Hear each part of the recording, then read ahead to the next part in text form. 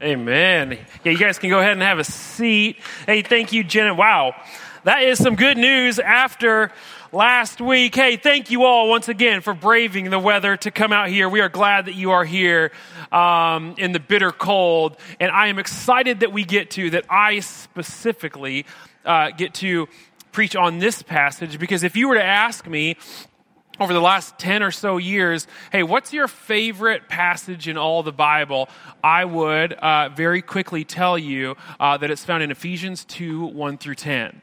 And our passage for today is smacked right in the middle of that. I mean, this is a passage that has the worst of bad news that we heard last week, but it has the best of the good news that we're going to talk about today. It is just incredibly rich with the core of the gospel. And so we get to dive into that today. And so last week when it was snowy and the topic was depressing, the good news is it's, well, this isn't good news. It's snowy still today, but we've got amazing good news to go over today. And so I want to set it up like this, a picture of Ephesians 2. So you are all aware, I'm sure, because you exist in our culture, you're all aware that fixing up your own house, or the idea of being a DIY person to do some home rental, like that's the thing, right? Like if you post pictures of that, they have TV shows all over the place. But you probably also know that there are different levels of do-it-yourselfers. There's different levels of DIYers. Like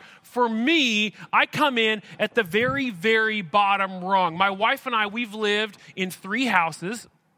And in all 3 of the houses that we've lived in since we've been married here in Omaha, we have purposely chosen to move into move-in ready houses. Like, I'm going to move into something where I need to move a wall or something. I move into houses where all I need to do is come in, and what we do is we buy some stylish rugs. We put them down on the floor. We get some cool artwork. We put it up on the windows. We hang some cool-looking plants, and then maybe the extent of our DIY work is that we buy our own paint and use our own paintbrushes and put it on ourselves. Like, that's what we do to renovate our house. And I think our houses look pretty good, but that's like kindergarten level, right? And then you move up several notches, and you have a guy like my dad.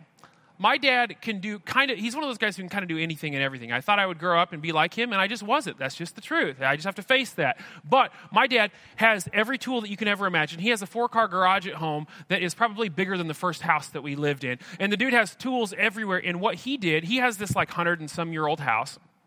And he's done several projects over the 30 years that they've lived there, 40 years they've lived there. He's done several projects in their house to fix it up, but hasn't done anything super crazy until a few years ago. He actually cut a hole in the wall of the dining room, the exterior wall, by the way, and he built on, with his own bare hands and his own tools, built on a 750 square foot addition of a living room by himself. He put up the studs, he put down the floors, he put in the insulation and hung the drywall and everything. He had somebody to come in to do some of the side work, the more detailed work. But he is like a legit do-it-yourselfer. He is doing a legit renovation. Now, that's pretty impressive. But then you have people, and this isn't do-it-yourself level. This is like companies do this. You have someone like, Chip and Joanna Gaines from Fixer Upper, right? When they come onto the scene, you've seen these houses, right? They come up, and the yard is a wreck. The exterior is uglier than ugly. You go inside, and not only is everything outdated, but stuff is falling apart inside. And when they start working on this, the renovation work that they do, they gut it. They take out all the walls. They're re-putting in walls in different places. They're taking the kitchen from over here, and they're putting the kitchen over here, a brand new one. They're putting in bathrooms on multiple levels. They're going outside and completely putting on a new porch with new landscaping, the exterior of the wall. Everything is completely brand new and changed. It is a complete and total renovation. You've seen this, right? Well, in Ephesians 2, the picture that this passage paints of God's saving work is that kind of complete and total renovation. It's not just a little facelift with some paint. It's not even an addition on to the house to add Jesus onto our lives, but it is rather a complete and total renovation. An Ephesians scholar, Klein Snodgrass, Strange name, I know. But he is an Ephesians scholar. I think he hits the nail on the head, and he says that the issue with many American Christians and this text in Ephesians 2 is that we look at it and we don't think the bad news is really as bad as it's described, as Andrew described last week. And because of that, when we look at the good news of Ephesians 2, 4 through 7 or 4 through 10, we look at it and the good news really isn't that great either. And when we live in this world, when the bad news isn't that bad, the good news isn't that good, we think, man, we're really pretty good people, and we got pretty good motives, and all we need is a little Jesus facelift to kind of turn us a few degrees to the right, and then we'll be good. But here is what's at stake. Ephesians 2 says something different. It says it's a complete and total renovation, because I think that if we don't see how bad the bad news is and how good the good news is, I think that we are going to, we're just going to be people who are bored with our faith. We're going to be people who look at Jesus and see him as a convenient add-on at times when we're maybe in a time of trouble or in a time of need. And honestly, if we don't see the bad news as that bad and the good news is that good, I think we'll probably even be people who see Jesus as being a nuisance to us as often as he is seen as a savior to us. But if we do grasp it, if we can grasp this great chasm between the good news and the bad news and the good news and how far Jesus has taken us, I think this will give us real hope. This fact will give us real joy. We'll be able to come in here on Sunday mornings and sing the words of these songs with our hearts and actually mean them. We'll be able to come in here and get excited about hearing from God's word on Sunday mornings. We will actually be a people that just ooze out with joy. I think we'll want to give our lives to the very cause of the gospel. And so Ephesians 2, 4 through 7 is really a call to open our eyes. Open our eyes to the goodness of the gospel. And as we look at this, and hopefully as our eyes are the eyes of our hearts are enlightened as we look at this, we're gonna see three things in this passage. We're gonna see first that there is in this renovation project, that there is a renovator, someone who comes in and does the work. And then we're gonna see the work of renovation, what actually happens in us and to us. And then we're gonna see the result of this renovation. So we're gonna see a renovator, the renovation, and the result of this renovation. And we're going to look at this together by looking at that first one. Who is it that does this? Who is it that does this renovation? So we're going to get the first verse and a half up here, starting in Ephesians 2, verse 4. And here's what it says. It says, "But God, being rich in mercy, because of the great love with which he loved us, even when we were dead in our trespasses, made us alive together with Christ." Now, last week, if you were here, if you braved the weather last week, Andrew had a kind of a tough job. He came in here and he told us the depressing news, the bad news. He told us that we were dead in sin. If you remember the 3 D's that he went over, he said that we were dead in sin. We were deceived by the evil one, and that we were deserving of wrath. That's about as bad as you could have it. He said that we were essentially walking zombies. We were humans who were walking, but we were really dead spiritually inside. We had no ability to walk after God, but instead we walked in our own ways. Instead of listening to God's voice, we listened to Satan's voice. We listened to the lies he tells us. We listened to what the world tells us, and we were walking a different direction from God. And because of that deadness inside, we actually deserved the judgment and the wrath of God. We are people by nature who are self-seeking. That's what Ephesians 2, 1 through 3 would tell us. Our spiritual condition is as bleak as a Nebraska winter. Is that language that you understand? Like, you probably get that on a day like today. Are you kidding me? Every Sunday, after every Sunday, we come in here and it's snowing and it's cold and there's ice and then there's more snow and then there's more cold and there's more ice and it just keeps going and it keeps going. You shovel more, you scrape more windshields. It keeps happening. And as hopeless and depressed as us Nebraskans get in late February when we're like, is this ever going to end? How bad could it be? This is kind of like the state of our spiritual condition. But in verse 4, it comes in with a complete and utter contrast where it says these first 2 words, "but God." these two words, but God, are the equivalent of us waking up tomorrow morning and it being a sunny, green, birds chirping, flowers blooming, 75-degree day. That's the kind of contrast we're talking about here. You guys can't even imagine that. You're like, wait, what is that? What's grass? I don't even remember. Yeah, exactly. Like, this is a complete contrast. It says, but God. And the next couple phrases after that, it uses to describe God, who he is and what his motivations are. And here's what I want to say before I describe this idea of him being rich in mercy and because of his great love. I want you to really take these to heart. Like, I think we look at some of these words like mercy, we're like, oh yeah, that's that churchy word or that's that biblical word. But this is an opportunity when we study words like this in Scripture that describe who God is. It's an opportunity for us to actually know who our God is. This one that we call Heavenly Father, this is really what he's like. So when you go through the throes of this next week, and maybe your week is mundane, maybe your week is amazing, maybe you're going through trials in your week, you can know that these things are true about God, that he's rich in mercy, and he has great love for you. Listen to this. So let's talk about this fact that he's rich in mercy first. So the definition of this word in this context, that God is rich in mercy toward us while we were sinners, it means that he has compassion on those who are suffering.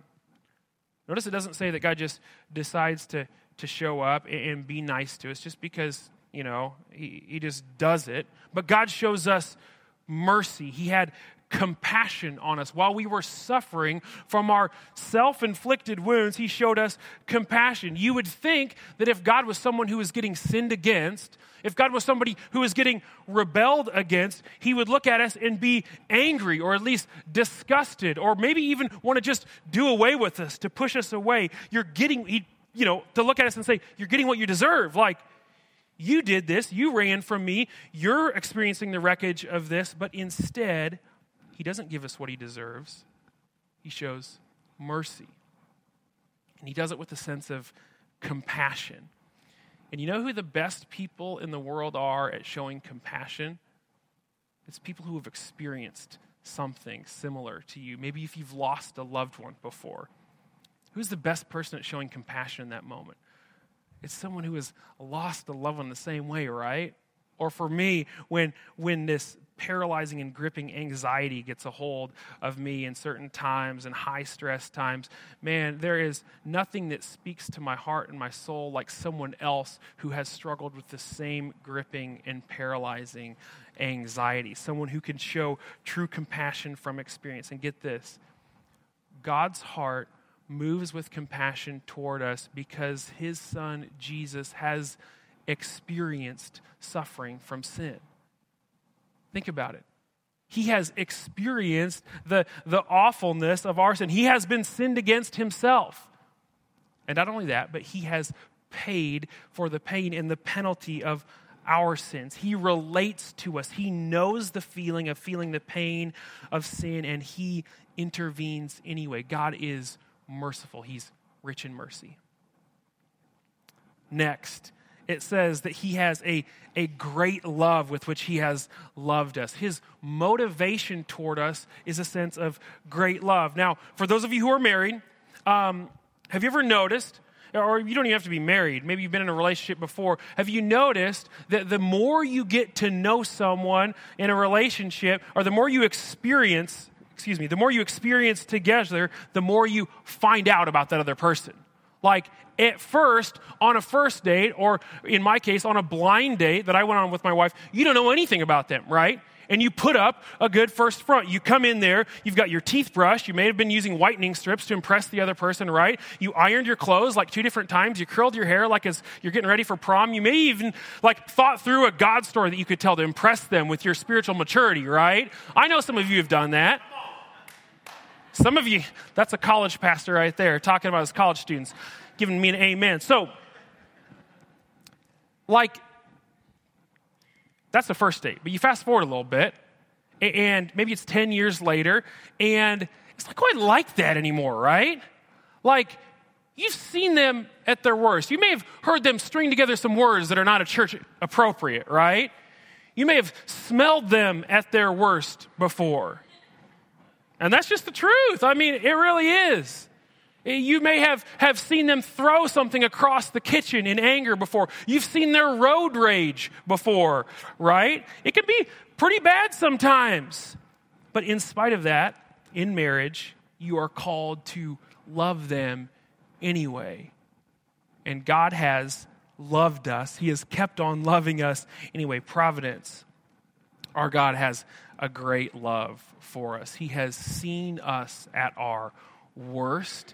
He knows our twisted motivations in our heads. He knows our twisted thoughts. He knows every secret that you have, and He has loved you anyway. He loved you all the way to the cross, and He unconditionally loves you today if you are in Christ. And one thing, as I just studied this idea of being rich in mercy and love that I needed to understand as I studied this, it kind of popped off the pages after a while, it is the fact that God doesn't just tolerate me.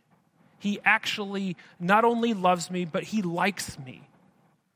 Like, it's not a thing that He shows up and He's like, oh, here's Jared again, and he goes and mumbles cuss words under his breath because he's so frustrated at me because I disobey so often. Or He doesn't get up and get ready to work on me the next day when I wake up and He's like, oh man, here's this guy again. And He's like, I don't know, I'm going to have to put up with this stuff again. But God actually, He compassionately and lovingly moves toward you and joyfully enjoys loving you and working together with you and changing you and transforming you. Doesn't this take a little weight off? Like the fact that He actually likes working on you. He likes you. These feelings and emotions of being merciful and loving, He actually has those feelings toward you in Christ. We were dead in sins, but God, the merciful and loving God, moved toward you. That is the story of the renovator, the one who's doing the work. I want to look at the work that He has done in this renovation work. So let's look at this next section. This is the renovation in verses 5 and verse 6. It's right up here. I'm going to read it for you. I'm going to try to explain this to you because it's kind of crazy. So it says, even when we were dead in our trespasses, we've heard that in verse 1. Even when we were dead in our trespasses, He made us alive together with Christ. By grace you have been saved, and raised us up with Him and seated us with Him in the heavenly places in Christ Jesus. Now, there are 3 verbs that it says that He does as part of His renovation work, and I put them in bold up here, and we're going to get to them in a second. But before we do that, I want to just prep our minds a little bit, because in the book of Ephesians, there is this mysterious concept of this union with Christ that it keeps talking about. It's in the sermon, or in our series title that we have, this mysterious union of Christ and His church. And this idea is, over and over and over, if you read, you'll see phrases like with Christ or in Christ. And there's this idea that we have been joined together with Jesus. If you have placed your faith in Him, you have been joined together with Him in this interesting, cool, privileged, mysterious kind of way. And I'm going to try to, before we go into the actual explanations of what these 3 mean, I want to give you a little example of this. So as a lifelong Michael Jordan fan, I'm old, so I like Michael Jordan, not LeBron James. I found this kind of interesting. So I found on the internet fairly recently that there was this unopened, unblemished package of cards with a see-through outside that's never been touched before. And this pack of cards was from Michael Jordan's rookie year with the Chicago Bulls. And it's a team pack, so it's got all of the team of the Chicago Bulls in 1986 that's on there. And they're trying to sell it, forget this, $175,000. Like, is that not ridiculous? Like, I'm a diehard fan, but I mean, come on, people. Can't you figure out something? I could buy another house in Midtown over here for $175,000. Anyway, it's ridiculous. But you got this whole team in there. You have Michael Jordan. He's on the front. It's a see-through cover, so you can see Michael on the front. And do you know who the other players are that are in there? Neither do I. No one cares, right? No one knows their names. No one cares. But do you know if you took those 11 cards out of that package and you put them all together, you took them to some card shop, do they still have card shops? I don't know if they do. But if you did, you tried to sell them on eBay or something, you know how much you'd get? Probably about $3.75, right?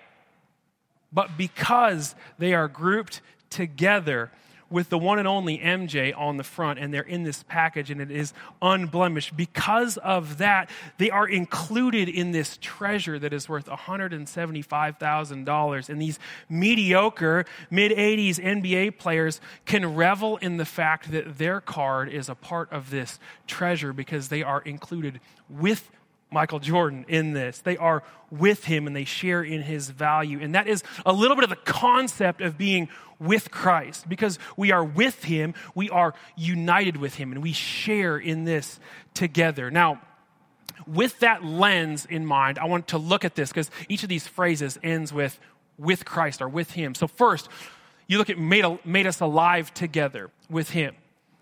This is the same idea. This is what Jesus has done to us. It's the same idea that when Jesus walked up to Lazarus and he called out his name and he supernaturally made him come alive from the dead. And so what this is referring to is saying that Jesus was physically dead, but then God made him alive. And because we have trusted in him, we were also made alive in a spiritual sense on that day. No longer dead to sin. What happened to Jesus physically, we share in spiritually in this mysterious way. That means that when we believe in Jesus, we don't believe just in this fact that Jesus was made alive on that day in the tomb. But it actually means that when his eyes open and he woke up, because we are with him and because we are in him, it means that we were made alive on that day too. We were made alive spiritually. This is kind of crazy, right? Next it says that we were raised with him or raised with Christ. It's a similar concept, but on the first Easter Sunday, Jesus resurrected. And when he did, he rose victorious over sin and death. And Jesus physically conquered death through his resurrection, raising victorious. And in that moment, we received a spiritual victory of resurrection. Our hearts were resurrected, and Jesus raised us up with him so that death no longer has a hold on us. So that we will never be beaten by death because we are with him. And finally, the third one, it says that we are seated with him.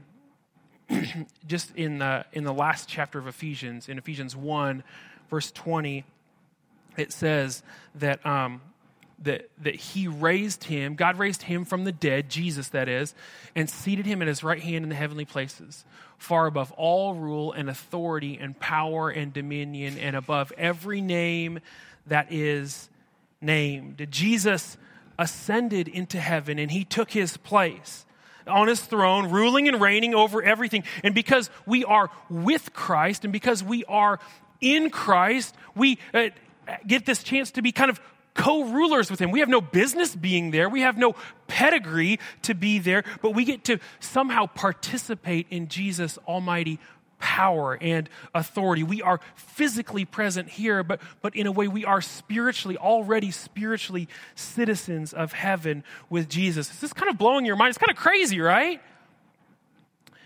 I processed it this week. I'm like, man, if this is all true, if I'm in Christ and this is all true, man, why did I get so stressed out this week? Why am I worried about tomorrow?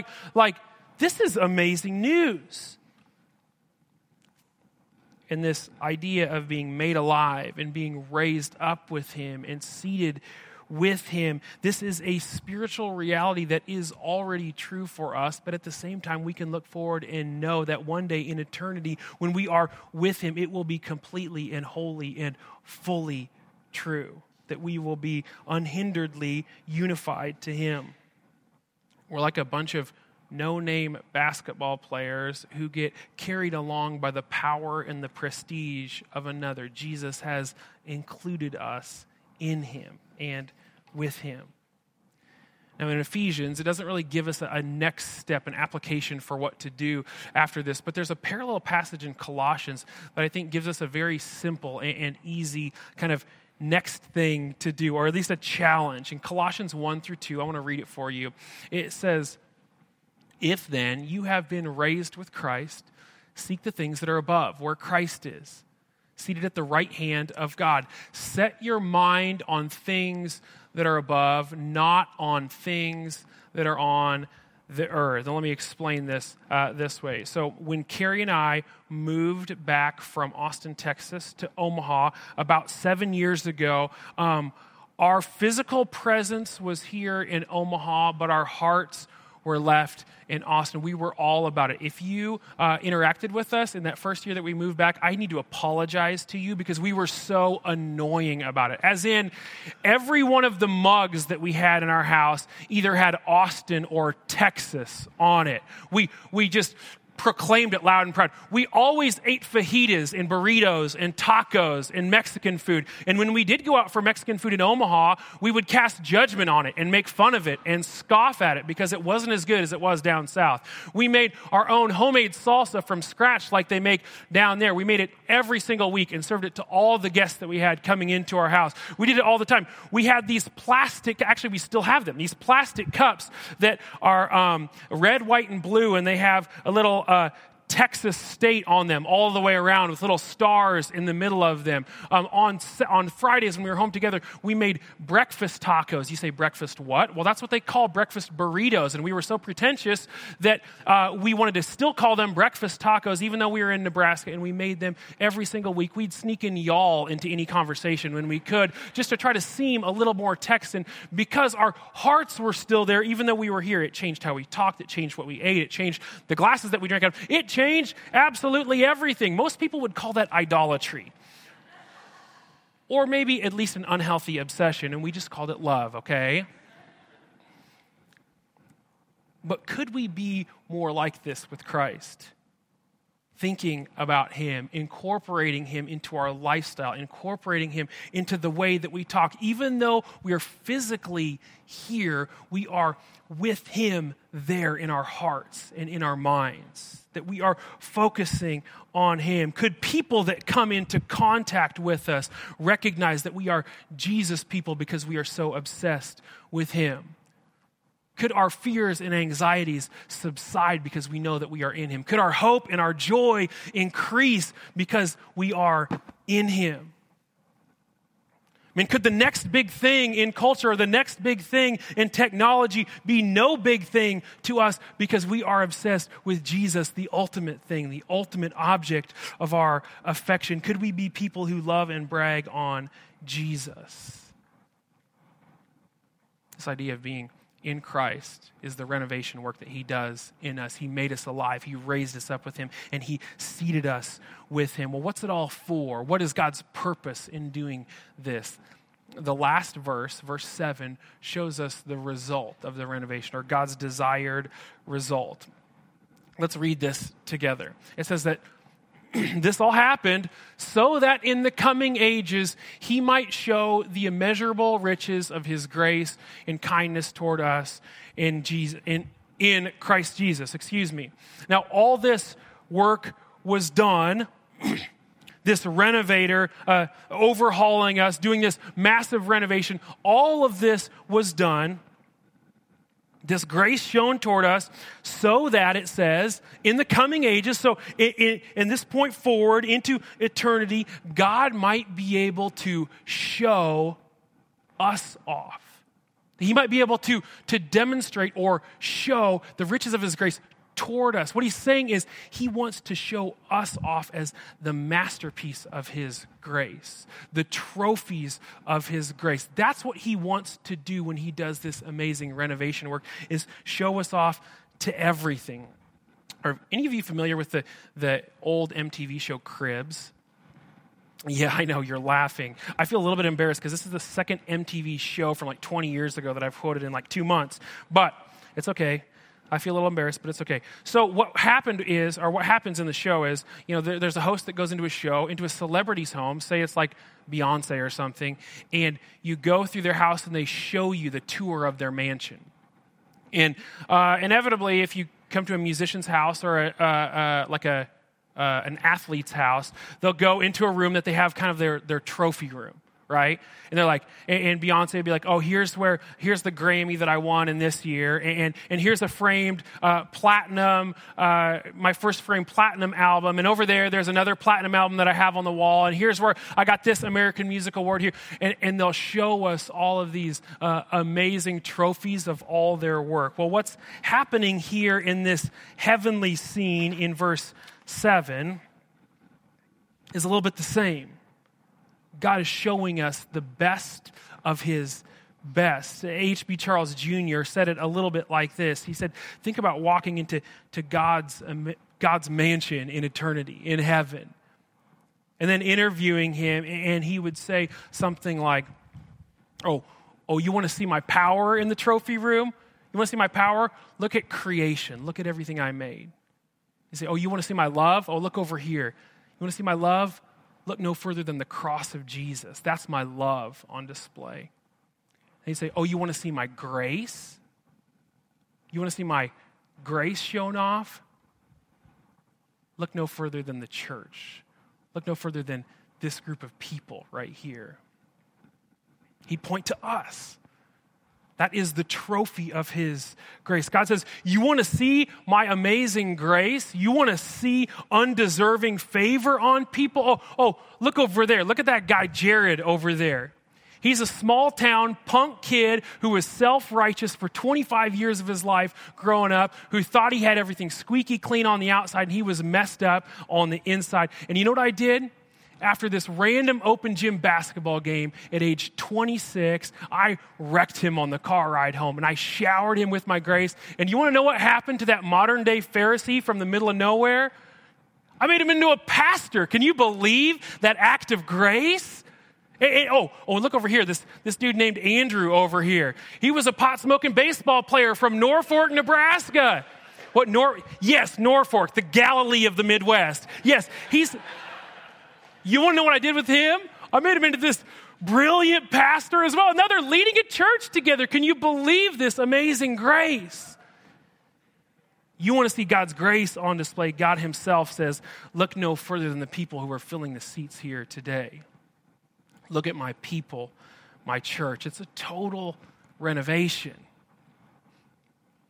God says, I intervened as the renovator. I renovated them, and now I'm displaying them. We were dead in sin, it says in verse 1, but then he was rich in mercy and had compassion on us. And then with a great love, he loved us in the cross of Jesus. And then through his resurrection, we were made alive in Jesus. And then we were raised up with Jesus. And then we were seated with Jesus, also he can show the amazing kindness of his grace. It is a complete and total renovation. Providence, let us not be a people who are apathetic and bored in our faith. Let us not be a people who are apathetic toward our Savior Jesus and the work he's done. The bad news is bad, but the good news is great. May this be a little bit more of our approach. Colossians 3. If then you have been raised with Christ, seek the things that are above, where Christ is, seated at the right hand of God. Set your mind on things that are above, not on things that are on the earth. Let me pray. Jesus, we thank you that the good news is so good. We thank you that you didn't just slap a little paint on. We thank you that you saw it in your mercy and your grace to come in and do something completely new. You made dead people alive. You made people who were unable to follow you able to walk with you. You have called us your sons and daughters. You have promised an inheritance, and you actually want to be with us. How can it be? What an amazing thing. Jesus, would this hit the depths of our heart? And God, if there are people here who have never fully understood this, God, would you plant this seed deep in their hearts and their minds, and would you turn them toward you? Would you open their eyes? Would you make them alive? Would you raise them up spiritually here, even this morning? God, we thank you so much for the grace that you've showered on us. What an amazing piece of good news. And could we walk in it? Could we love it? Could we cherish it? Could we think about it? Could we long for you? Could we long to be in your presence, God? Could we be people who set our minds on things above? We pray this in Jesus' name.